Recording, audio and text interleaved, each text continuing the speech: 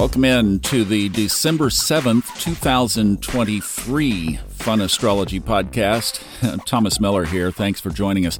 The reason I say that is that on December 7th, 1941, if we were around back then, we would be remembering this day as an akin to the Twin Towers that we remember 9/11, for those of you even who were alive then and have memory of it. This is the day that Japanese bombers attacked Pearl Harbor in Hawaii, killing 2,400 people. It's been memorialized since, obviously, and yet, sadly, too many of us, myself even included, just slip past this day without a memory or an attachment of what really happened there. I actually have a distant cousin. He's down a different branch, but he has the same last name as my middle name, so there is a family connection. He was the first airplane off the ground for the United States, obviously, and was decorated for it, went on to a brilliant naval career, including Joint Chiefs of Staff for a few years. But that said, I have heard enough. I am declaring, like Popeye said, that's all I can stands, I can't stands no more. How many of us are going through challenges right now?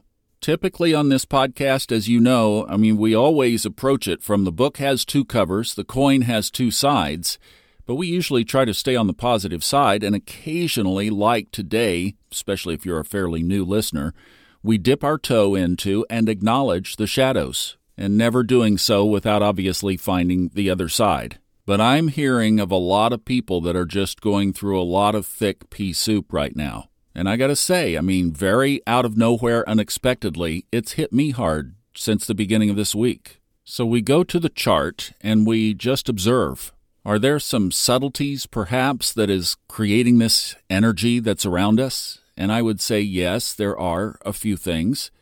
Number one, if the challenges have appeared recently, Neptune is at full power, still in the station period. It is now direct. Saturn, obviously, now moving into Pisces. It's in full motion. Pluto in full motion. Jupiter doesn't turn direct until the end of the year, and then Neptune next year, so they're still in retrograde.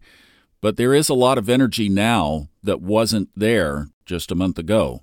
In fact, having Neptune at its strongest, Saturn and Pluto pedaling forward would have sent ancient astrologers back into their caves. Obviously, they didn't really look at it so much as two sides of the coin. They looked at it as mostly one side and a wee little bit of another. And then the longer game contribution to this, too, that still is there, that's the Mars-Sun conjunction in another fire sign, Sagittarius. I say another because I'm not discounting the fact that Mars rules in ancient astrology, Scorpio, and right before that, those two were together in Libra, conjunct the South Node. So that whole dynamic is still very hot, very present in the sky and in our lives. And I'm sure those of you who follow the asteroids and the fixed stars could also contribute to that conversation.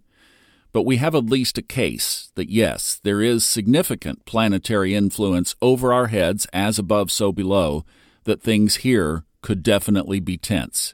And then, of course, you'd have to just look at your own chart, put the transits up, and see where trigger points might be existing.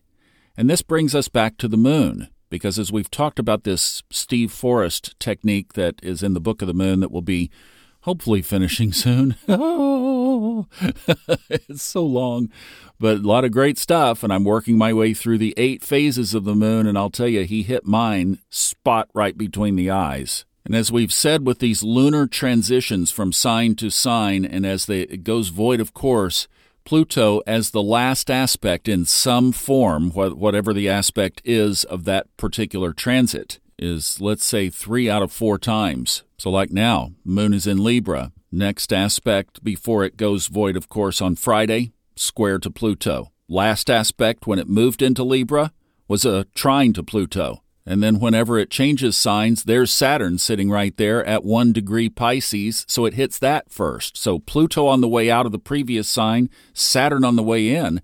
That's every 2.5 days is shaking our lives. Then if you think about the rhythm of that, because the Sun and Mars are 9 degrees and 15 degrees, in the middle of that lunar transit of about 2.5 days, boom, Sun-Mars aspect with the moon. No rest for the weary, right? And often conflict with that Sun-Mars.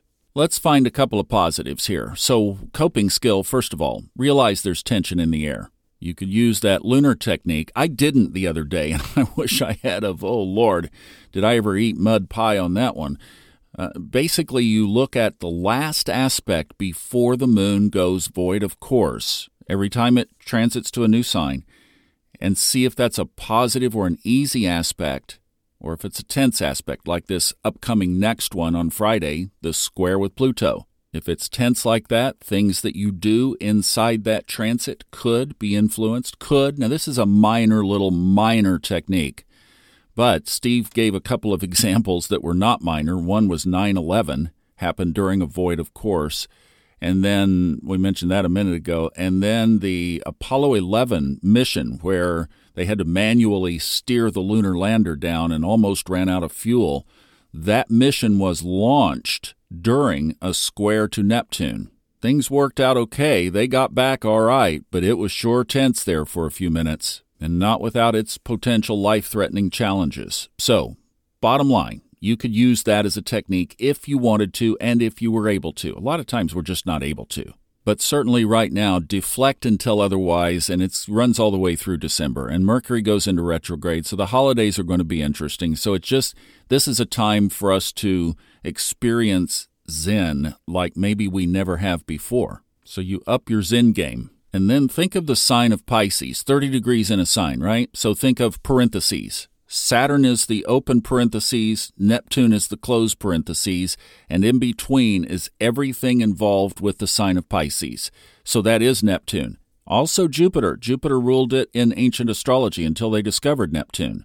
That's the 12th house. That's the duality of two fishes pulling in opposite directions. That's Pisces and Neptune's signature of confusion. So realize that communication that could turn into conflict might be rooted just in confusion. Sides aren't clear what the other's position is. Maybe to you it's crystal clear. Maybe to the other side it's not. Hence conflict. Maybe Saturn is doing some karmic work, as we talk about in the Old Soul, New Soul in the Saturn through Pisces series, which is alive and well because after retrograde we're starting over at the beginning again. So to offset that, to be on your highest game, you want your spiritual antenna at its finest. And this is a time of year, obviously, that culturally the antenna gets dulled up a lot. And then you'll have to choose, obviously, where you want to be on that time spectrum.